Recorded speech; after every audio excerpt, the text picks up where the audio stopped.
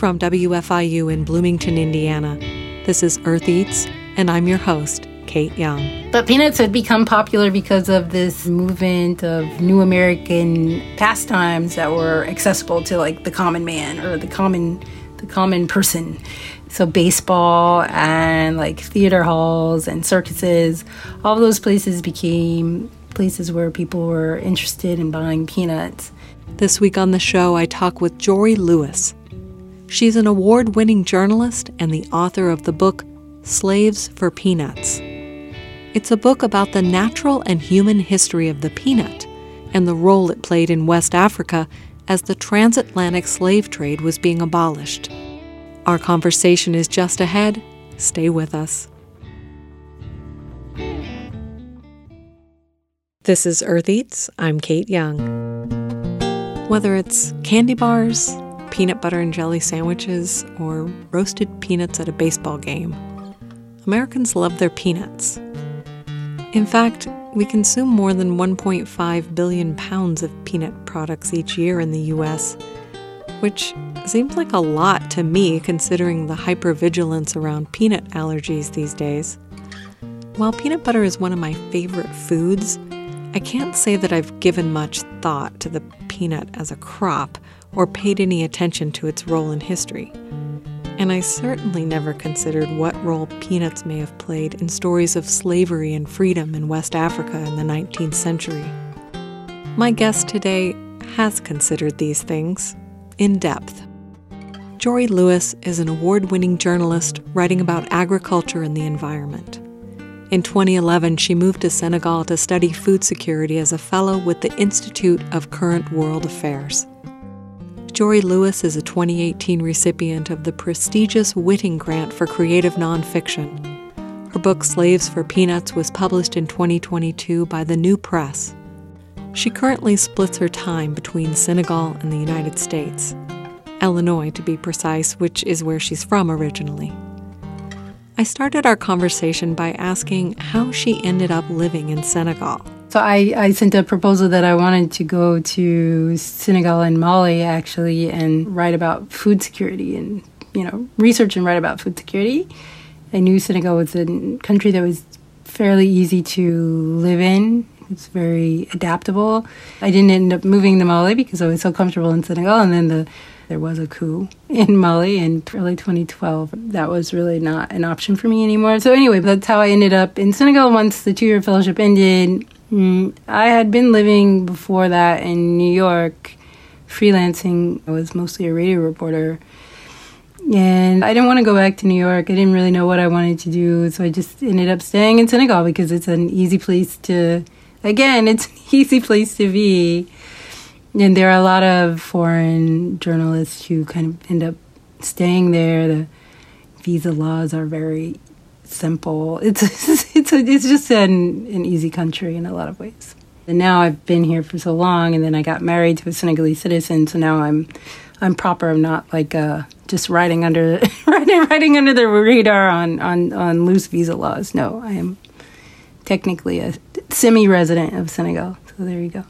Well, I'd love to hear the story of how you got into the topic of your book and what drew you to study the history of the peanut trade or of the peanut in Africa. Food security is kind of like a fancy word to talk about, agricultural markets, essentially, and how well they're working, which often they're not working well. It's less, I think sometimes, initially, sometimes people think about food security in terms of a production issue, but it's rarely a production issue. It's almost always supply. And that's something I learned quite quickly, too, which I'm not sure, maybe did I know that at the beginning of starting this journey. And in Senegal, the main sort of agricultural crop for more than a century has been peanuts, right? I say that like but, but yeah, so there has been peanuts as a kind of main agricultural crop, cash crop for a long time. So I think even when I arrived in Senegal, I wanted to know more about this thing called the peanut trade, the peanut agriculture, how it functioned, what its role was in society. Because, there have been any number of books sort of written about, like, sort of Senegal and its relationship to the peanut, right? And its relationship to, there are like religious leaders who became big peanut growers through using the workforce of their adherents, their followers, let's call them. So I already knew all of that, right? And so I was like, I got to take a look at this peanut trade stuff, right? So I ended up spending a lot of time in this area called the Peanut Basin in Senegal. That corresponds to a region called the Saloum. And I think everything sort of springs from that decision to investigate more about peanuts and spend a lot of time in peanut growing regions. The title of your book is Slaves for Peanuts, a story of conquest, liberation, and a crop that changed history. And I think it's a very provocative title. And I was wondering if you could break it down for our listeners, just starting with what is meant by slaves for peanuts. Thanks for that question. It is, the slaves, I love a pun, So I think that was always the working title of the manuscript, even when we sold it. And there was some discussion about changing the title of the book, not by me, but by my publisher. And I resisted because they felt it was kind of jokey. I didn't hear it that way. I still don't really, they thought I'm working for peanuts, sort of sort of jokey atmosphere of it, but that wasn't really what I was thinking. The book is really literally about slaves for peanuts. So it's about the way in which the commercialization of peanut agriculture in the 19th century sort of extended and supported a system of unfree labor, right? Like a system of enslavement that accelerated even to this part of Senegal during this time. And then, the title is sort of working, it's literal, but it's also working on a number of different levels because throughout the course of the book, you learn that enslaved people are also being able to purchase their freedom, with peanuts, right? So peanuts were buying them, they're cultivating peanuts, and they're buying peanuts, right? So there's a kind of multiple ways that the title works.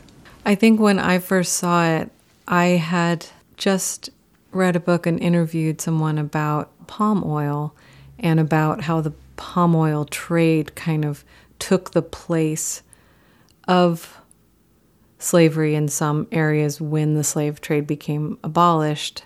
And so I sort of wondered if that's what it was. Instead of slaves, we're now doing peanuts. Oh, yeah, that is also true. See, I missed even a layer of meaning, right?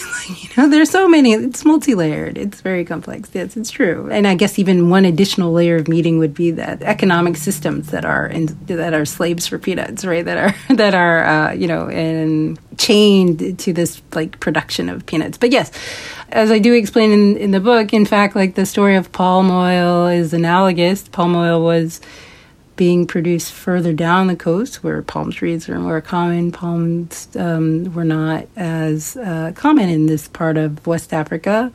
So it's true. There's the same thing I think I discussed in an early chapter. There's this kind of movement leading up to the abolition of the slave trade. There's the conversation about Thomas Clarkson and his briefcase of curiosity of products that could replace the slave trade.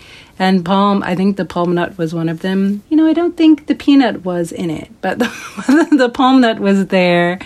But the peanut played that role for the same reasons that palm oil did in other places in Nigeria, in Ghana, Cote d'Ivoire. They were growing more palm oil. So the idea was that this is the kind of free market idea that industrialists and thinkers in Europe had. They said that in order to reduce the pool of enslaved labor, that's essentially, never mind the market for enslaved labor, but it's whatever.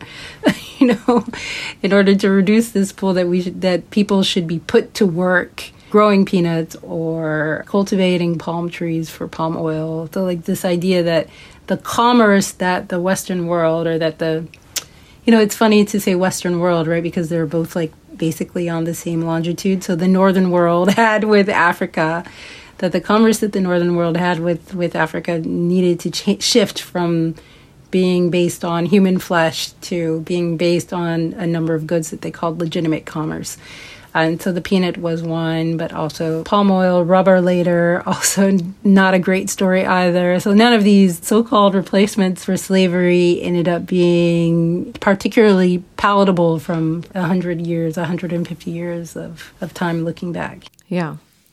So let's go to the other part of the title, a story of conquest and liberation. Can you talk about whose conquest and whose liberation? The book is also about how colonialism is sort of like creeping in, right? Like it's about the various ways that colonialism emerges in this context, how it's not really emerged, like operationalized. It is a story of the conquest of this place that was many kingdoms with many different rulers to become a colony. So the book is also the story of that, very much so. And the story of liberation is the liberation of people moving from areas where they are enslaved to becoming free. So that fully 1/3 of the book is really about this particular mission for runaway slaves, refuge for runaway slaves. So runaway slaves are running in search of their freedom and in search of liberation. So it's very much also that story. And how did the peanut crop change history? That's always a kind of nebulous question for me. Of course, the peanut crop changed.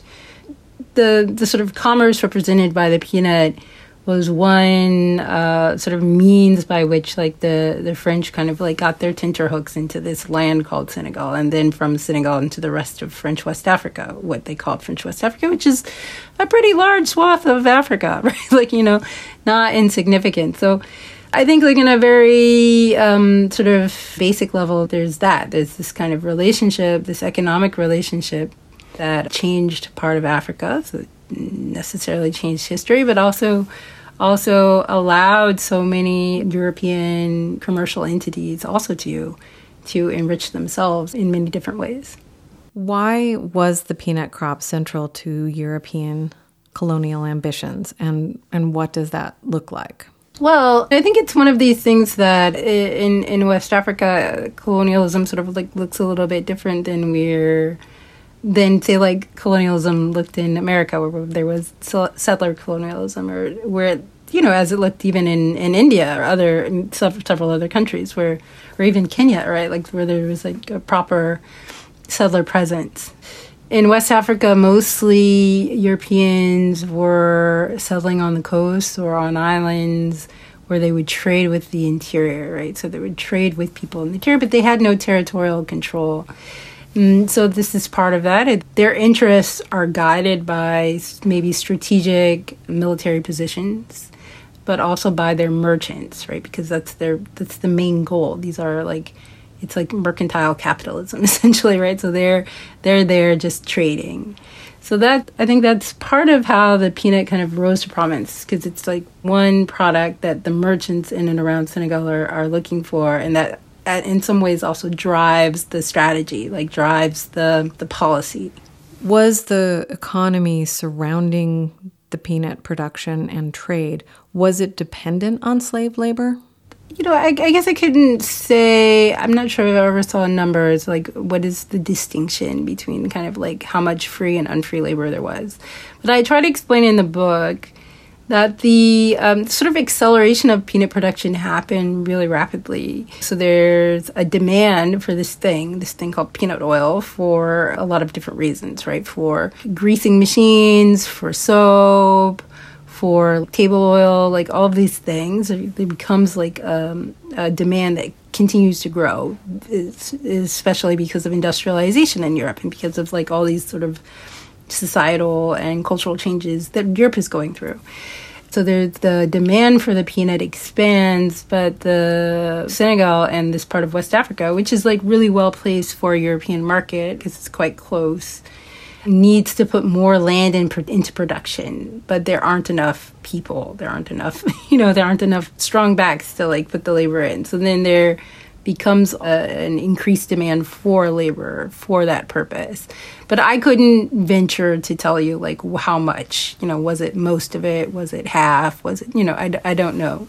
But in any case, it was probably low-cost labor. Yeah, no, I mean, I couldn't tell you how much of the labor that went into increasing peanut production was enslaved. Otherwise, yeah, Senegal has, and as many other countries do, have I don't know actually if I explained this in the book, but there are many different types of labor systems that are kind of like based on like kinship and reciprocal arrangements. So like you might, if you're a man and you have like nephews, like your nephews might come and work for you and you don't pay them. Right? Like you don't pay your nephews, but like maybe they get a portion of the crop or whatever. Later in the book, when I talk about the Navetan and this kind of like semi-sharecropping system does sort of mimic that traditional system of working the land with like extended kin, and then like any type of strangers also have to have that same relationship where they don't get paid, but they might make a little bit of the crop, like a percentage. And is the peanut crop native to Africa? No, the peanut crop or the peanut plant is native to South America, and it moved to Africa. We don't know when, but it would have to be after the so-called discovery. My sort of best guess was that it moved rather quickly to this area, to like what they call the Guinea Rivers. It's interesting.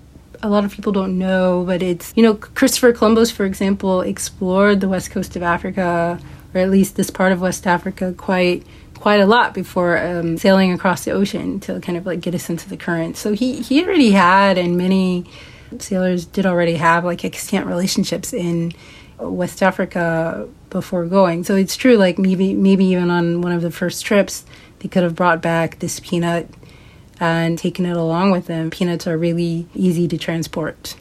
And are the conditions in the area particularly suited to the crop? The part of Senegal that I focus on in the book, Kajor, is a sort of sandy soil that is especially well suited to peanuts, because of course peanuts grow underground, and you wouldn't want like a clay soil, like a tight packed soil, because you couldn't dig up the peanuts really very easily. You would get a lot of crop loss. But like with the light sandy soil, you could kind of pull it up, shake it, Yeah.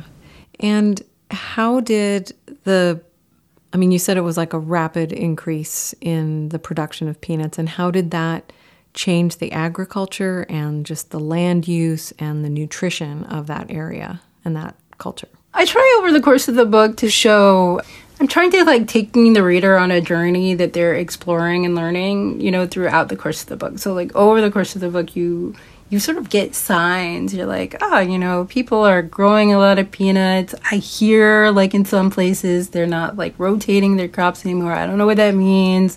And then later you learn like, I hear like some places where they're having like some sort of strange crop diseases. I don't know what that means, but whatever, we just push into new land. It's fine, So you kind of emerge with even a kind of feeling, maybe like a farmer of the time or a person sort of watching at the time might have felt, with not knowing, like in hindsight, what's like sort of proper agricultural techniques to take. So like over time, this sort of expansion of demand meant that they're kind of like traditional growing methods whereby they would probably rotate millet to cowpeas to like other types of crops, and like have a robust crop rotation system and fallow system.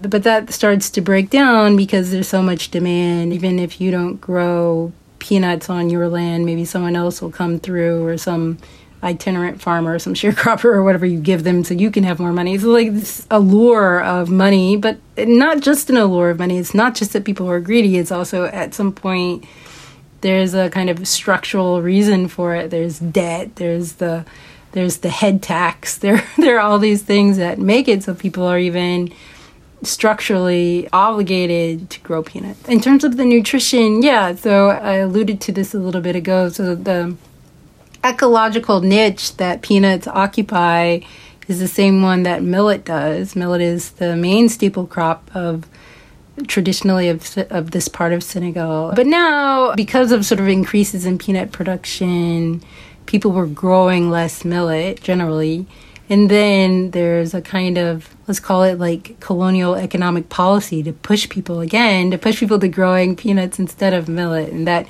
over time has really changed the diets of people. Now today, I talk about it in the book, there's a kind of substitution of rice for millet that happens, I think, first in cities where people are able to get more rice. And then among a kind of military class of people, there's this kind of indigenous military. Like the French, they sort of enlist through various means. They were enlisting African men into these various military units and feeding them rice, right? And so then they kind of figure out, oh, rice is kind of tasty. Rice is also easy to cook. And they like go back to their villages. It's a kind of like rice propaganda, you know? So over time, that really has sort of like taken a toll, I think, on the food system, on health systems. Looking at it today, people eat rice every day. They really do. They really do. And we're talking about white refined rice, not whole grain brown rice. Yeah, not whole grain rice, white rice. Yeah. So, and it's, you know, whatever. People eat white rice all over the world, but it's that it wasn't typically a part of the diet here in this particular part of Senegal. Again, in lower Senegal, in this area called the Casamance, they're big rice growers. They talk about it all the time, the rice. But, you know, but in the most of Senegal, it was a millet culture. If you're just joining us, my guest is Jori Lewis, author of the book Slaves for Peanuts, which was published in 2022. It's time for a short break. When we come back, we'll talk about who is eating peanuts and how in present-day Senegal, in 19th century American culture, and who the major peanut producers and consumers are today. Stay with us.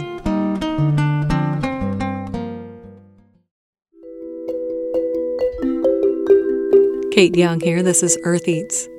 My guest today is the author of Slaves for Peanuts, Jori Lewis.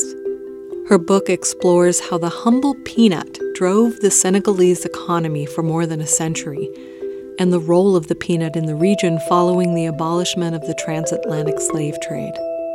Before the break, we were talking about how peanuts had replaced millet as a major crop in Senegal, and how millet was a major staple in the Senegalese diet. I was curious about how and when peanuts entered the cuisine of the people who were producing them.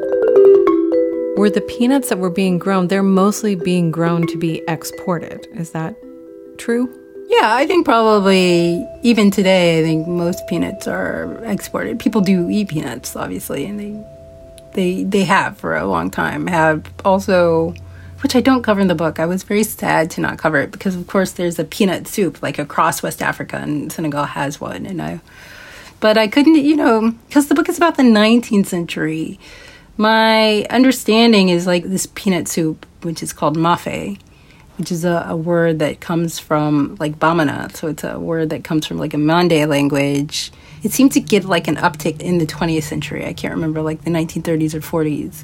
So then I couldn't really include it in the book. But yeah, in the 19th century, you're not seeing, or at least the records that I've seen, which again, the records that I see are also colonial records, right? So like, what snapshot is it taking a picture of, right? You know, like there are in the archives menus of colonial balls. It's all terrines and, you know, fresh roasts and like, you know, ices, right? So this is not like what everybody is eating. But I mean, from the research that I've done in the 19th century, you're not seeing so much people eating a lot of peanuts in their diet, but you are seeing like some like snack foods, like I mentioned in the chapter where I talk about René Caillé. And there is a large dispute about whether or not he's talking about peanuts in that book or its cousin, the Bambara groundnut, which is what we call it today. But I think certainly like he talks about eating a lot of roasted, whatever these things are, that sounds like peanuts to me.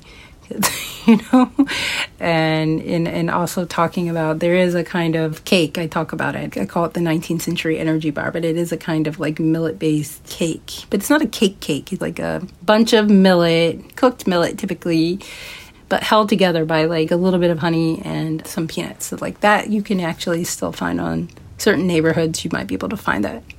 It's interesting. I mean, I understand that a lot of the demand for the peanut crop had to do with the oil. And so in that sense, it is like palm oil, like it's it's being used in industry, not just in food. But also peanuts are a really they're a nutrient-dense food, and you can eat them pretty much straight out of the ground or just roasting them. Like, you don't even have to do a lot to prepare them. So I just found it interesting. If it is replacing millet in some areas, it's not like you're necessarily replacing the crop with a less nutritious crop. But if it's not being consumed there in the community, it's being shipped away, then I see the problem there in terms of. Well, I think it's a little bit different, right? Because millet's a staple. It's a staple food, right? So, like, you eat staple foods like wheat, like millet, like rice in much larger quantities, right? Than you eat the things you eat on top of the millet and rice and you know. So, I mean, in a way, it's not analogous, right? So if peanut's taking up millet crop land, millet does need a lot of land so you can grow a lot of millet because people have a lot of millet to eat, right? Like, you know, and millet really is, in all the records, you can see just millet is the basis of everything, you know. It's the grain. It's the grain that everyone's eating. Yeah, exactly. And it's like every meal, you know, millet and yogurt, millet and meat sauce, millet, and, you know, a little bit of whatever. So yeah, and what you said about peanuts is that they weren't really, as far as you can tell anyway, weren't really a part of the traditional cuisine. So you're not going to, like you said, you're not going to replace millet with a snack food or with one soup. Like, it wasn't as well used as it is now. I think it doesn't seem to have been. Although maybe it could. Again, like, the records are not with us. It's hard to say, like, what are the eating habits of 19th century regular peasant people or whatever. Do you know what I mean? Like, that's what they would say. They'd be like les paysans. I mean, as far as we can tell, like, there's a lot of millet. Sometimes a few peanuts here and there, but yeah, not nearly the proliferation of sauces that have peanuts in them that we have today in Senegal and in a lot of parts of West Africa. That's what I was going to ask, is what about now? Has it become a part of the cuisine of local people? Absolutely. So peanuts are in so many things. It's funny, my husband is allergic to peanuts, and so then we don't. So I actually have this one dish I like a lot. It's called, like, cherry mboum, and so that's what you make a millet-based couscous, and then you eat it with the mboum. Mboum tends to be made from leaves of some kinds, and usually you use, like, leaves of the moringa tree.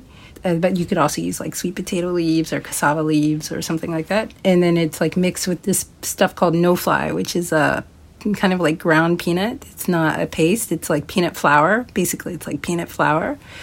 You mix it together with, like, maybe it could have some meat or fish or whatever, but it doesn't have to. It could have beans, but it doesn't have to, So that's one of my favorite dishes. And now we don't make it anymore unless he's gone, and then I make it.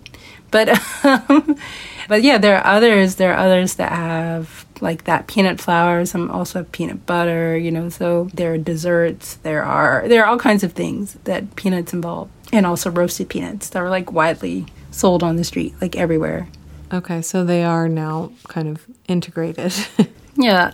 My sense is probably that roasted peanut was always there, I think. My sense is that probably even in the 19th century, you could have gotten roasted peanuts on the street around harvest time, and even maybe after, because peanuts do keep pretty well in good conditions, just depending on, like, how dry you keep them.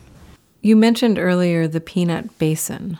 Where is the peanut basin, or where was it? I mean, is it still considered the peanut basin? When I first started looking into this, I was interested in the area called the peanut basin today, which is mostly correlates with a region of Senegal called the Saloum, which is centered around the Saloum River, which is 3 or 4 hours from Dakar.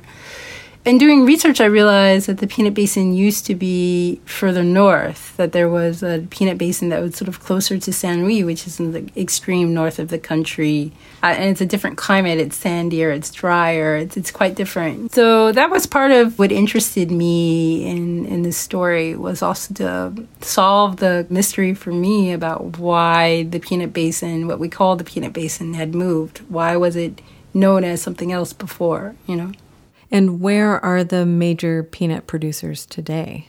Or who are the major peanut producers today? Like, is it still... I haven't looked at the numbers lately, but I mean, it's obviously China is a big producer, and the United States is still a big producer. Senegal is still in the top 10 the last time I checked, which is earlier this year. I'm sure they didn't get knocked out anytime recently. They're still in the top 10, but there are many other countries that grow peanuts. I think the Sudan is on that list, Nigeria even maybe. There are a number of other countries, because northern Nigeria's climate, it's still a part of the Sahel. It's very similar to Senegal's, right? So it's also a very good place to grow peanuts. And the Sudan, obviously, is like half desert. So, it's pretty analogous in a lot of ways to Senegal as well. So I'm sure there are many other places that are top peanut producers. But, on orders of magnitude, no one comes close to China. It's not even really a contest. And what's kind of shocking, too, is most of the export crop now today goes to China from Senegal. So the Chinese people are growing so much more peanuts than anywhere else and also buying more. Gosh, that's interesting because I don't really picture Chinese cuisine having a lot of, but maybe it's about the oil. They use a lot of peanut oil because peanut oil is a really good frying oil, and just like stir fry, I guess, right? It's a good cooking oil. But in America, because we just don't use as much oil here because of the allergies, because of the kind of health and safety measures for children or whatever put into place, so there's not a lot of peanut oil circulating. So we in America have forgotten what a great oil it is, actually. It is a really good oil for cooking, So that kind of leads to a question I had is, when did peanuts become really a popular food in the U.S.?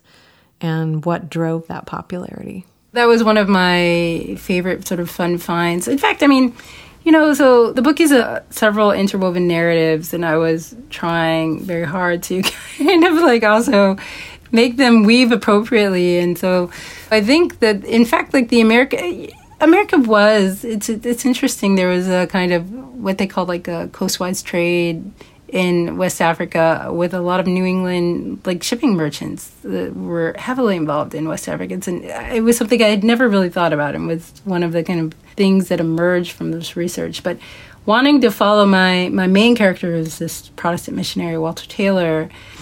I was digging into his biography, and when I saw that he had worked for this Boston shipping merchant house, I kind of dug into what that was about. And I think that's really, even though Senegal again was exporting peanuts, and I knew that, but I wouldn't have maybe dug as deeply into it if Walter Taylor hadn't been intimately involved with this Boston shipping merchant. And it gave me the opportunity to look into this merchant to see what was he doing? What was he buying? Who was he selling it to? Why were they buying it? Right? So those were all the questions that kind of emerged.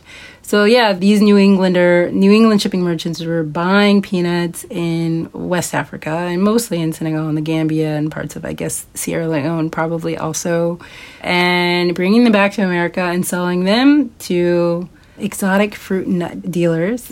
Yes, peanut was an exotic nut, even though it was being grown in the South, in Virginia, and throughout the South probably, but was getting kind of a boost in Virginia at the moment. But peanuts had become popular because of this movement of new American pastimes that were accessible to the common man or the common person. So baseball and theater halls and circuses, all those places became places where people were interested in buying peanuts. And peanuts nonetheless still retained a kind of negative association to be called a peanut eater, or the peanut gallery. You can see all of those things because they have negative associations, and they're also through a sort of chain of associations still linked with Black people in America, who were the principal growers of peanuts, originally. So they had this kind of association. And even when they moved north, they still were associated with a lower class and with these lower class pastimes. And then eventually became more palatable to a larger class of people. Or maybe not a larger class, a more elite class of people. So it became more, dispersed from the bottom up. I thought that was an interesting part where it was these forms of entertainment. And like you said, they were forms of entertainment that were more accessible to lower classes. So the fact that, I can see the association. So yeah, they sort of moved on. It's a little bit complicated, but I wouldn't be able to tell you when it became like more acceptable to everyone to be eating peanuts. I think it would probably not into the 20th century. I would even think probably into the war, like because of shortages. But that's just like random thoughts. I have no proof to back that up, but I would think so. I'm speaking with Jori Lewis. She's the author of the book Slaves for Peanuts, a story of conquest, liberation, and a crop that changed history. After a short break, we'll return to our conversation and learn about the challenges of writing a factual narrative with limited historical documents, and how she landed on a man named Walter Taylor as a central character for her book. He was a Protestant missionary who ran a mission for runaway slaves in Senegal. That's just ahead on Earth Eats. Stay with us.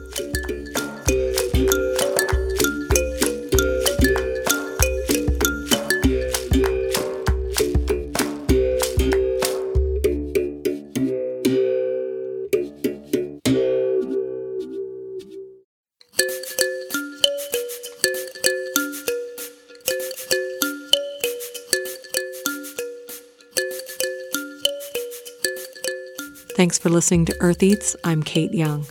Let's get back to my interview with Jori Lewis, author of the book Slaves for Peanuts. So I wanted to ask you to talk a bit more about Walter Taylor, who is a Black Protestant missionary from Sierra Leone, and he's an important figure in the book.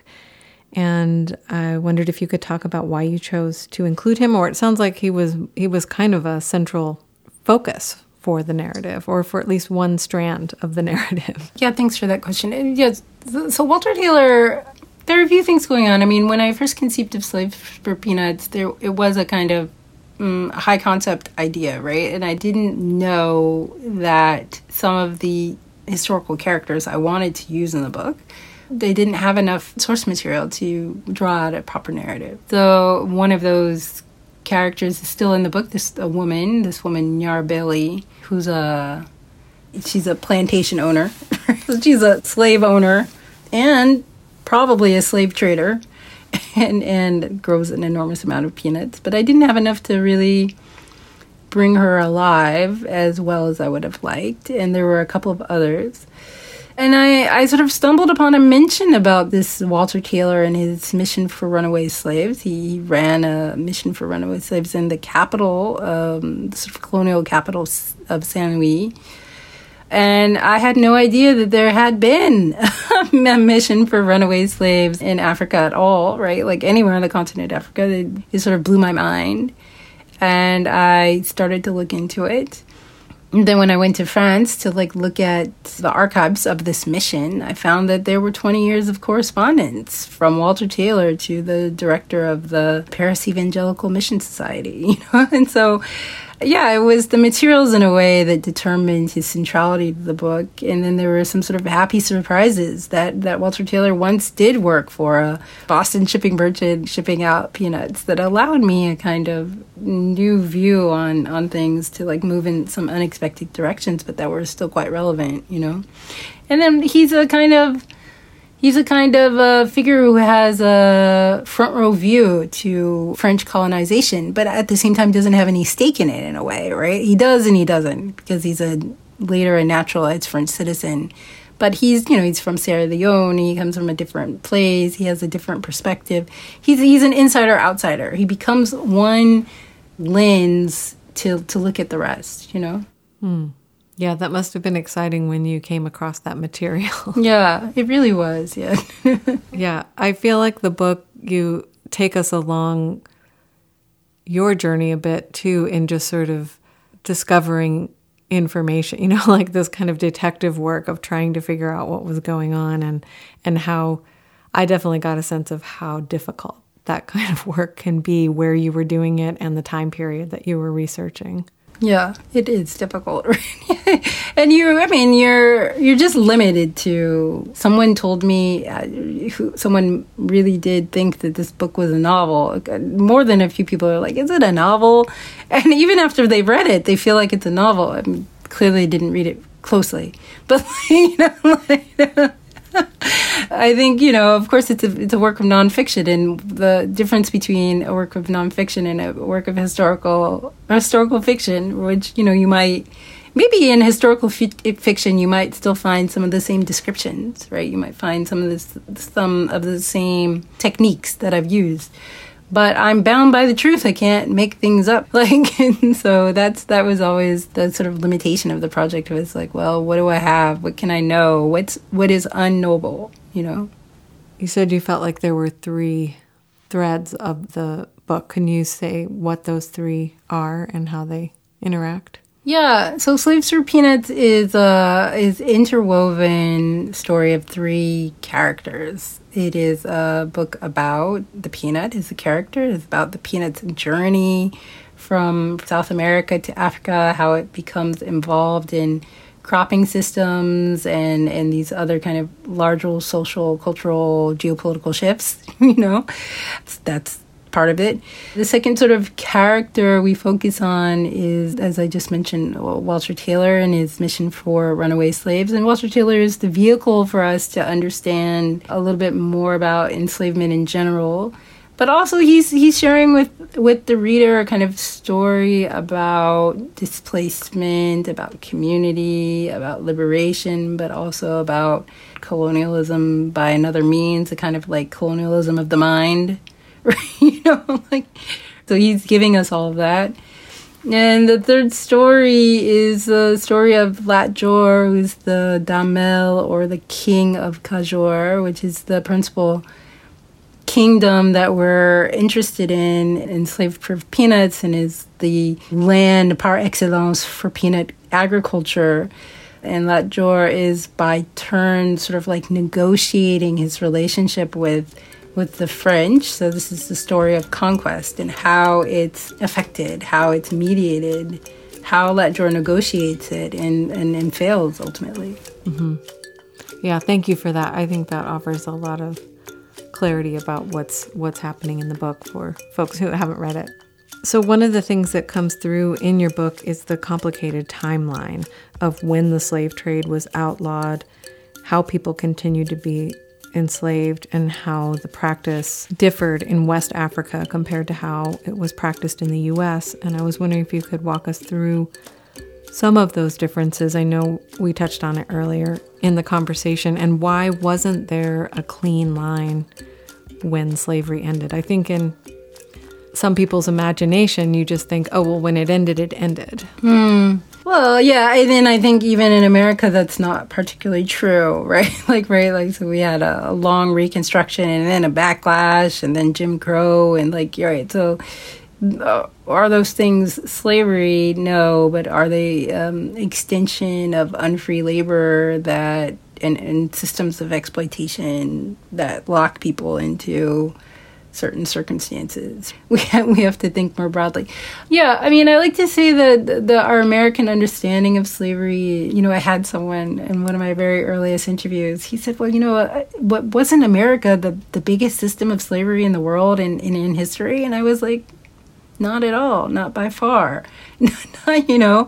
Even in the contemporaneous period, there were more slaves. I think for certain, Brazil was a larger slave society, hands down. Let's just call that, right? So that's an easier one. Brazil had a larger slaves on orders of magnitude larger than the United States. But I think, do not quote me, but I think that a small country like Barbados may have had more enslaved people come to Barbados and then die, apparently, but be imported into Barbados than the United States ever had. So these are kind of U.S.-centric musings, from our public discourse that we think we're the biggest invested everything, even slavery, but of course it's not true. But that experience of slavery, we have a kind of idea about what that meant. But at the same time, of course, there there was enslavement in other places, and in Africa there was a system of slavery that already existed. And that system of slavery changed and altered slightly over the course of the Atlantic slave trade. The Atlantic slave trade had an impact not only on African societies, but on like enslavement in those societies. In many parts of Africa and many parts of West Africa, in this general area of kind of like the Sahel, this general area of Western Africa, there are different kinds of categories of enslavement. So you might have trade slaves. So like those were probably freshly taken enslaved people who had been captured, and especially in this period because there's a lot of upheaval, captured by war, but could be any number of other types of ways to be enslaved. And so that enslaved person could be sold, in anywhere, and was treated like money. Essentially, was a commodity, was an object of trade. So there is another sort of category of enslaved person that's typical. That's a slave of the house, essentially house slave. But it's not exactly house slave in the sense that we have in America, right? But it's a person who was probably born into slavery, and whose relationship to their enslaver has shifted into something that's a little bit closer to kinship. I would not say it is full kinship, but they're on a kinship spectrum, let's call it. And those house slaves should not be sold, right? So there was an interdiction on the sale of such people. Then, what is their function? What happens exactly? There's a lot of sort of gradations that depend on places, and like maybe how much do those people really want their freedom in general, because they're existing in kind of like system of kinship, which might end in them being able to have land or like, get married or have enough money to pay a dowry or whatever. So like maybe like that's a different kind of condition. I think a lot of the enslaved people, like in the mission for runaway slaves, were clearly like freshly captured people, or had been captured at some point. Like, I have one chapter that I really like. Some people are divided about that. This chapter where it's called The 15 Captives of Njakanjai. And it's a deposition, in fact, of this man in Njakanjai had a number of enslaved people on his farm, but where he was not allowed to have enslaved people. And so then he was prosecuted, essentially. And so the deposition they made of these enslaved people and their stories are just so fascinating, because you understand, like, how far they've come. There was even a man in that deposition who spoke no language that anyone knew. So, like, who knows where he came from? So it's really interesting to think about people who had been caught in a war. This one woman was caught in a war and then sold for, I forgot, it's like a kilo of salt or something like that, right? She sold for, like, nothing on the desert side. And then sold to Moors who sold her. I think she was caught somewhere in Mali and then sold to sort of like Moors, like Mauritanian, who kind of like went up the river and sold her in Saint Louis. Right. So like there's this interesting interplay there that I found really fascinating. It's just a lot more complicated than I think we in the U.S. typically think about it, if we're thinking about it at all. Yeah, very few people think about it. But yeah, I mean, that's in a way part of the goal of the book was to tell all the stories. So to tell the complex stories, that we're not just looking at one way of seeing things, but to understand the full breadth of the thing and all of its contradictions, and to look at it with clear eyes. Well, it's a really interesting story. It was a really great book. So thank you for writing it and for talking with me. Well, thank you so much. Thanks for your interest. Jori Lewis is an author and award-winning journalist writing about agriculture and the environment. She's a 2018 recipient of the prestigious Whiting Grant for Creative Nonfiction. Her book, Slaves for Peanuts, was published in 2022 by the New Press. Slaves for Peanuts is a fascinating book with interwoven stories and complexities we can't fully cover in an episode of Earth Eats. I guess you'll have to read the book for yourself. We have links to Jori Lewis's work on our website, eartheats.org.